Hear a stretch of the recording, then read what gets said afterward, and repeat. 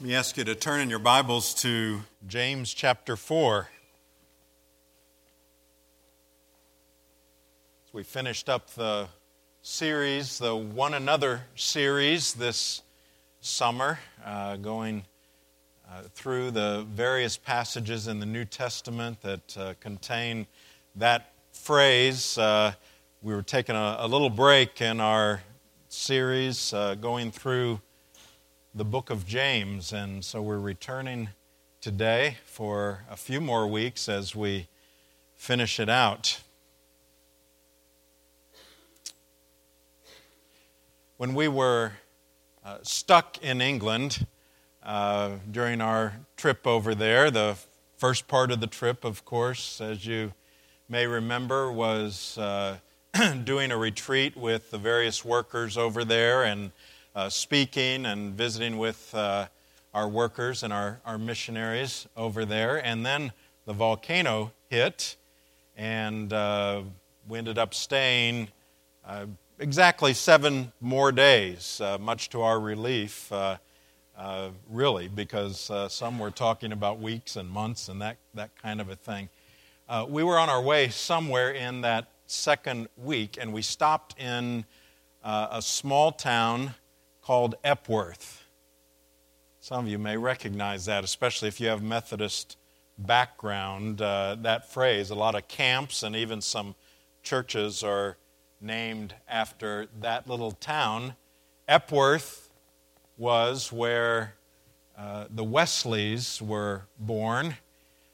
Their father was a pastor there, and John and Charles Wesley were born in that town. Now, Wesley made a practice of praying for 4 hours every day. You imagine that? 4 hours every single day. Martin Luther prayed for 2 hours every day, except for days when he was busy.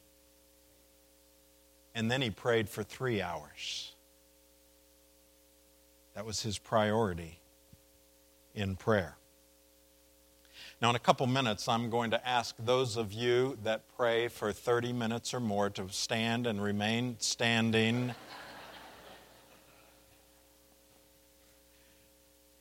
That was as nervous a laugh as I've heard here.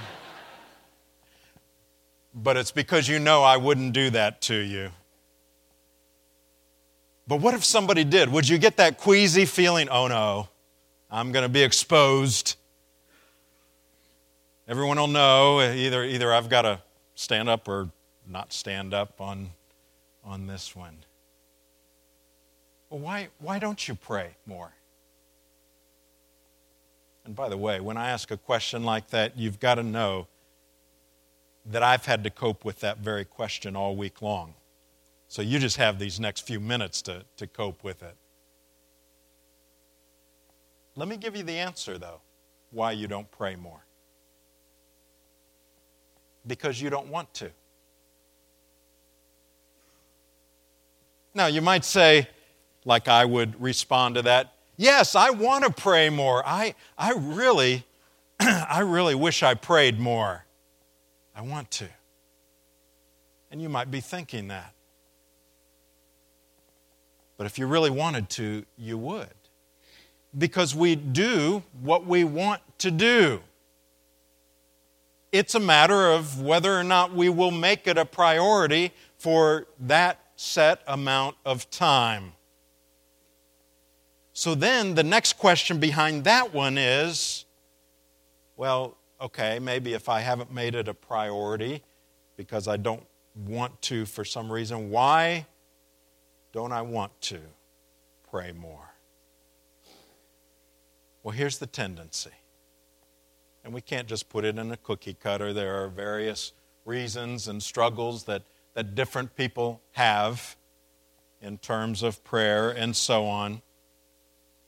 But here's the tendency is when people are seeing answers to prayer, they pray more. And when people pray, and they feel like their prayers are not being answered, they tend to pray less. Now, what can we do? If in our mind we say, I do want to pray more, what can we do to break that spiral away from prayer where we are unwilling to make it that kind of a priority? Well, there's various things in the Scripture that deal with that speak to prayer. You can't possibly put them all in one sermon. This passage before us, though, addresses at least one area. Let's look at James chapter 4.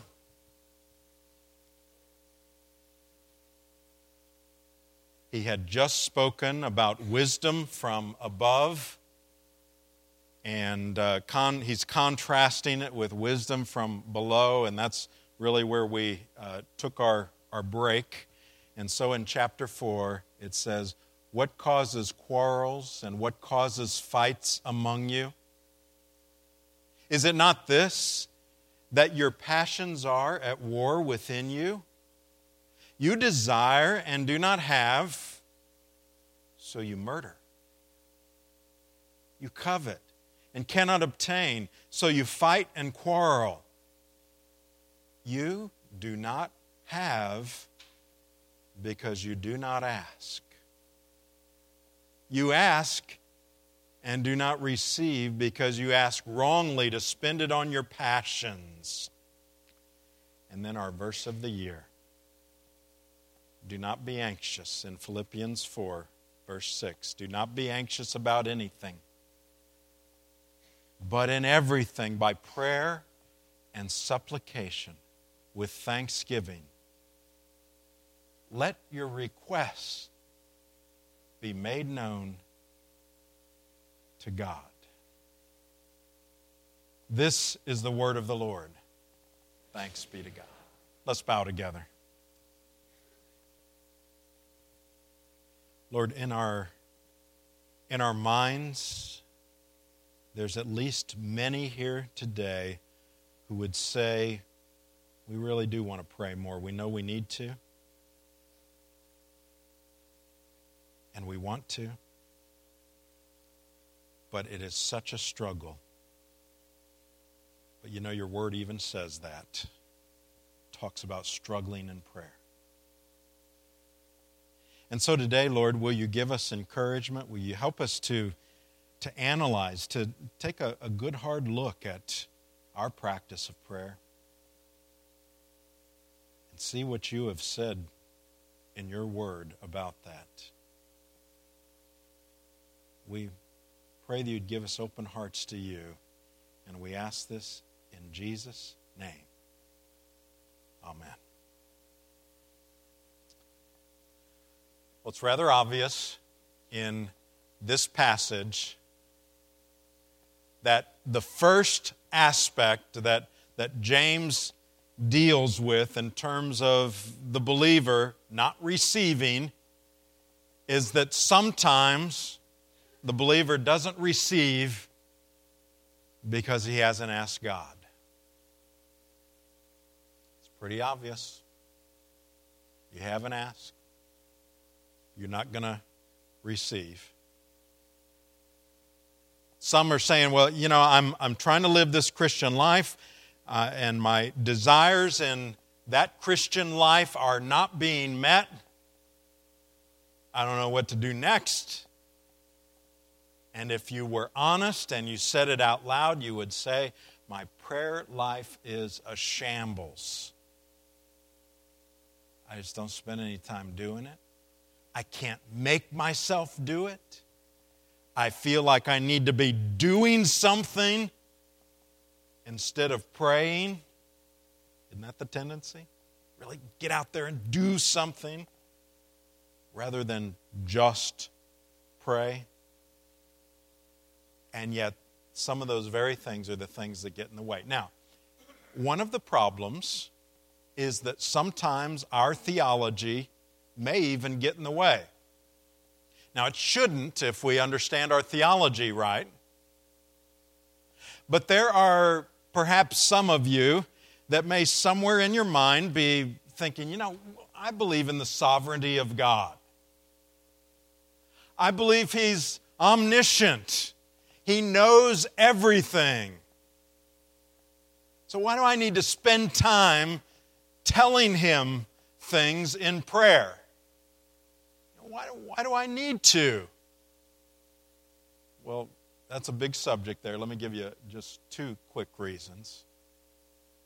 The first one is because He said so. Okay? We've always got to start with that. And you know what? If there wasn't any other reason, that should be sufficient. He said to pray, even our verse of the year, but all throughout the Scripture. He tells us that that's what we are to be about, talking with Him, letting our desires be made known to Him. You see, He ordained not just the end of things, but also the means, the instruments. And one of the things He uses to accomplish His will is the prayer of weak and feeble people like us. So we start with, why should we pray? Well, the first reason is because He said to. And then also know this. If you're kind of saying, okay, but I still need some answer in my mind. Why would He say to? Well, understand that it's not so much for His benefit. In other words, when you pray, it's not because He's wanting you to inform Him of something He doesn't know. It's for your benefit and my benefit. And it comes back to bending our wills to His instead of trying to bend His will to ours. There's a big difference there. Well, there's another theological question, and that is, in the big picture of things, does prayer change anything? If God has a decree and He's in control of all things, does prayer change things? That was just a teaser of a question, because we're going to deal with that in the last part of the last chapter of James. We have to deal with it there where it talks about the prayer of faith. And we're not going to deal with that today. But it's a valid question and one that deserves to be dealt with. So I guess you're just going to have to come back. And you never know when I'm going to get to that last chapter either. So now, with this not receiving because we haven't asked, according to James, that may mean we actually have too much faith in ourselves. Look at the first couple of verses here. And it may almost seem disjointed.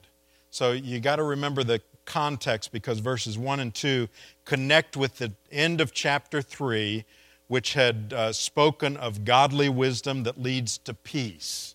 So it's saying wisdom from God is going to lead us to peace. And when we talked about that, we said it's the ultimate peace. It's peace in Christ. Doesn't mean that everything around us is peaceful, but it has to do with relationship with Christ. But then he goes on in what's divided here as into chapter 4. The first verse says, "What causes quarrels? What causes fights among you? Is it not this, that your passions are at war within you? You desire and you do not have, so you murder. You covet and cannot obtain, so you fight and quarrel." And then he says, "You do not have because you do not ask." So he's pointing the finger here, at least at some of the readers, as being guilty of coveting, quarreling, fighting, and so on. He even puts murder in there. But and that coveting, he's basically saying, look, you see something, you lust after it, and you do everything that's necessary, whether it's a right way to go after it or a wrong way. You do everything that's necessary in order to get what you want. If it means pushing people around, you do that. And you might say, well, I would never murder anyone. And yet, here he's talking about their own version of kind of a might makes right. I can put that person on their heels. If I can quarrel with them, I can get my way. Now, that can get in the way of prayer. If we think, look, if anything's going to happen here, it depends on me, which can kind of be the American way. It's kind of the way maybe some of us were raised. Maybe many of us. You got to make your own way in this world. There's truth in that. And yet, the question with that kind of mentality is, all right, well, where does prayer and where does God fit into all of this? And that, even asking it that way, is a backwards question. It's, where does all of this fit in with Him? And so it can get in the way that you have really your own thoughts and your own sense of needing to accomplish everything. Our verse of the year says, don't be anxious about anything. Now that's the opposite of the peace. And by the way, the promise in our verse of the year is, and the peace of God that surpasses understanding. So you've got on the one hand, he says, here's all this quarreling, you're all upset, you're doing all of this stuff. And he said, here's the opposite, is you pray, and then he offers you peace because you do that. I saw a poster that said, when all else fails, pray. No.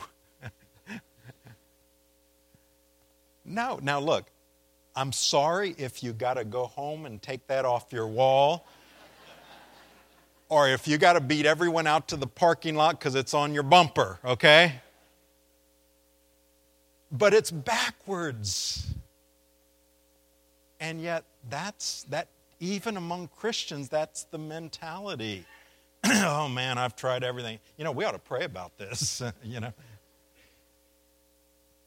I guess we could pray. You see how backwards that is? Before you try everything else, pray is what it should be.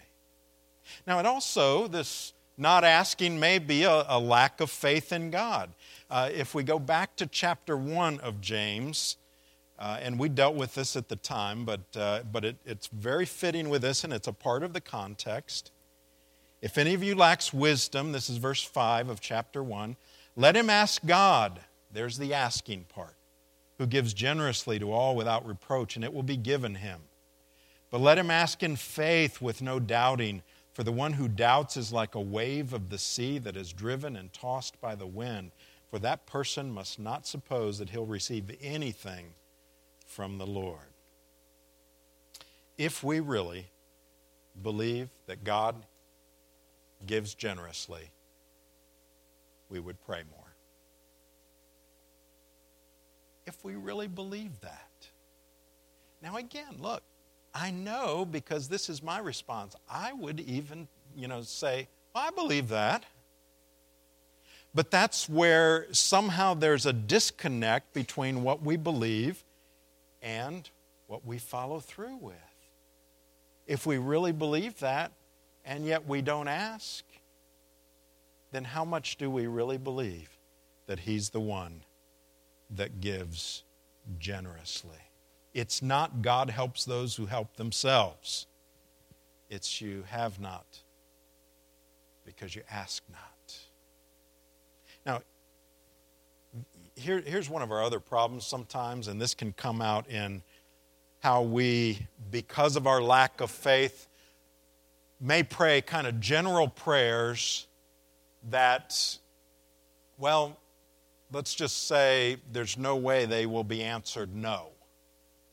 If, for instance, you pray, you don't know what God's will is, and so you say, okay, well, I don't want to go too much out on a limb. I'm not sure I have the faith for that. And so, God, please bless all the missionaries. Now, no matter what happens, you can interpret a yes to that answer, okay?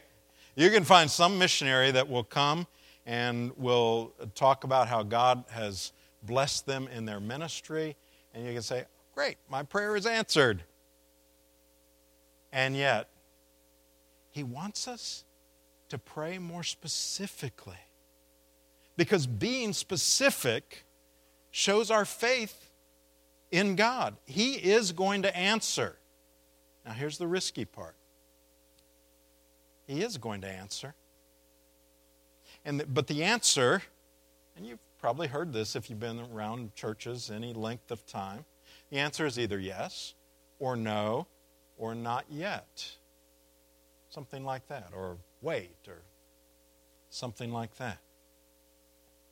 But His answer is always the best answer. And that's where the faith comes in, where we're willing to say, even if you say no or not yet, that's the best answer. Martin Luther said this: if God told me to eat the waste off the streets, he used the word dung. This is Martin Luther. If God told me to eat the waste off the street, not only would I eat it, but I would know that it was good for me. Is that just a silly statement? It's a gross statement, but it's true. You see what he's saying? If there was something so contrary to what I think is right, but God told me to do it, I would know that somehow that's what's best for me. Now that's a statement of faith. Being willing to acknowledge that God always does what's best for us, whether His answer is yes or no or wait. Now there's a second reason given in this passage for not receiving from God, and that is that sometimes the believer doesn't receive because he has wrong motives. Look at verse 3. You ask and you do not receive because you ask wrongly to spend it on your passions. So you're saying, Dale, are you saying that God may not answer our prayers because of our wrong motives? James says that. You ask with wrong motives. You see, you look at the ministry of Jesus and how often when He was dealing with people, and particularly with like the Pharisees, He didn't have much problem with their actions. But His problem was with their motives behind their actions.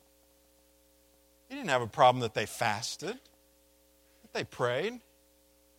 But His problem was, why did they do it the way that they wanted to, or that they did it publicly? Matthew 6:16. And when you fast, do not look gloomy like the hypocrites, for they disfigure their faces, that their fasting may be seen by others. Truly I say to you, they've received their rewards. You see what he's saying? He's not saying, don't fast, don't do these things. But He's saying, look at your motivation in doing it. In the Old Testament, we read in Proverbs, the sacrifice of the wicked is an abomination. How much more when he brings it with evil intent?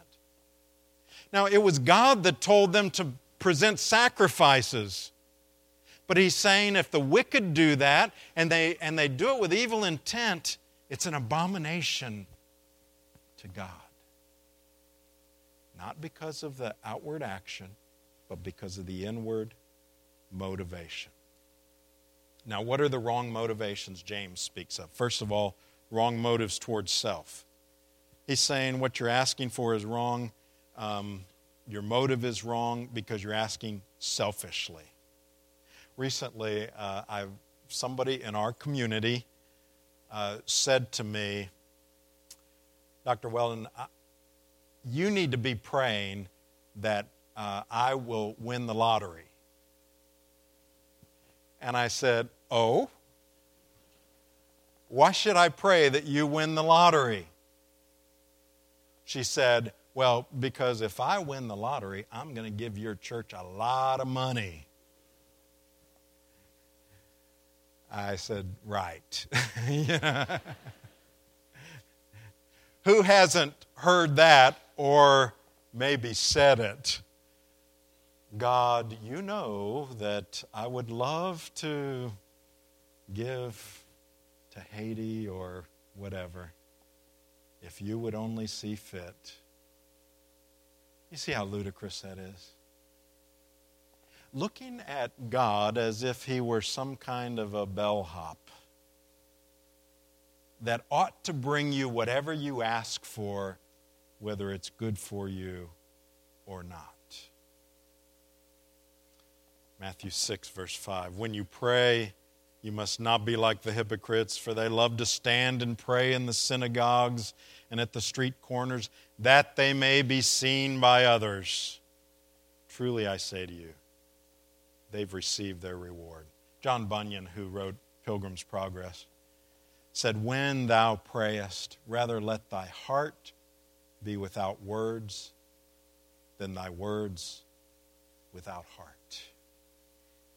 See, it's not just about uttering the words. You know, maybe you even look back at these first few minutes of worship and some of your worship was presented that way. You were just going through the motions.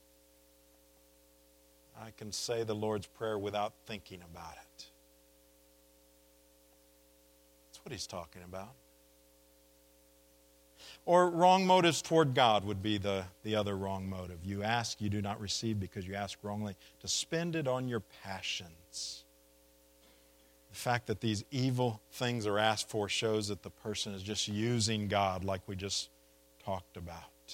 Here's what the Scripture says instead of those kinds of motives. John 15:7, if you abide in me, and my words abide in you, ask whatever you wish and it'll be done for you. You see the difference there? It's about abiding in him as opposed to going out and getting what I want. Isaiah 59, but your iniquities have made a separation between you and your God, and your sins have hidden his face from you so that he does not hear. You're clinging on to your sin. And that's more important to you. That's your idol. Deal with that before you go to God and ask him for the desires of your heart. We need to understand that God always does what's best for us.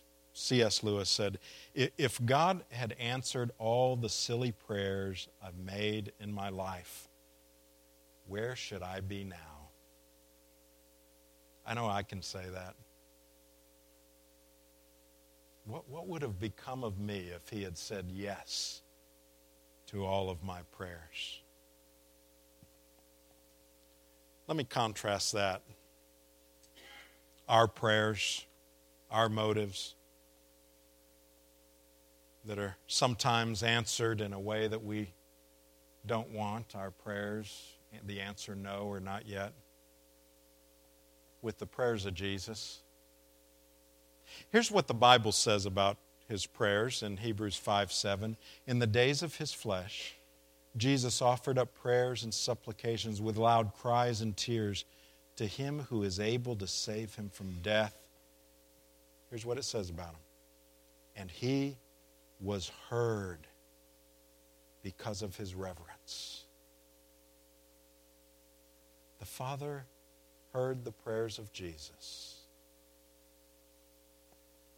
In Hebrews it says that he was tempted in every way and yet without sin. His prayers were heard. Jesus asked specifically. And Jesus always had the right motives. He always asked according to the Father's will. Not my will, but yours be done. Well, you might say, well, okay, that's fine for Jesus because he always knew the Father's will. Of course he asked according to the Father's will, but I don't always know the Father's will. That's right. And that's the point. So here's how we deal with that. We need to get to know him better, and we'll know his will better. If you know the Word of God better, you will know his will better. If you know Jesus better, you will know his will better. But also be glad that he doesn't answer all your prayers the way we ask. P.T. Forsyth said, "We shall come one day to a heaven where we shall gratefully know that God's great refusals were sometimes the true answers to our truest prayer." Augustine's mother prayed for him. Before Augustine had ever come to Christ, he was in great rebellion and great sin. And he wanted to go to Rome. Well, his mother knew that was an awful place in that day. And so she prayed to God that he would not be able to go to Rome. He went to Rome. God answered no to her prayer. And yet it was in Rome that he came to Christ. You see, he answered not the words of her prayer, but the heart of her prayer. And so, let me challenge you to do something that you may have never done. And that is thank God for the gift of prayers answered no or not yet. You know, too often we tend to do this. When God answers yes to our prayer, what do we say? Oh, God is so good. He answered, and then whatever our prayer was. How often do we say, oh, you know what, God is so good. He said no to my prayer.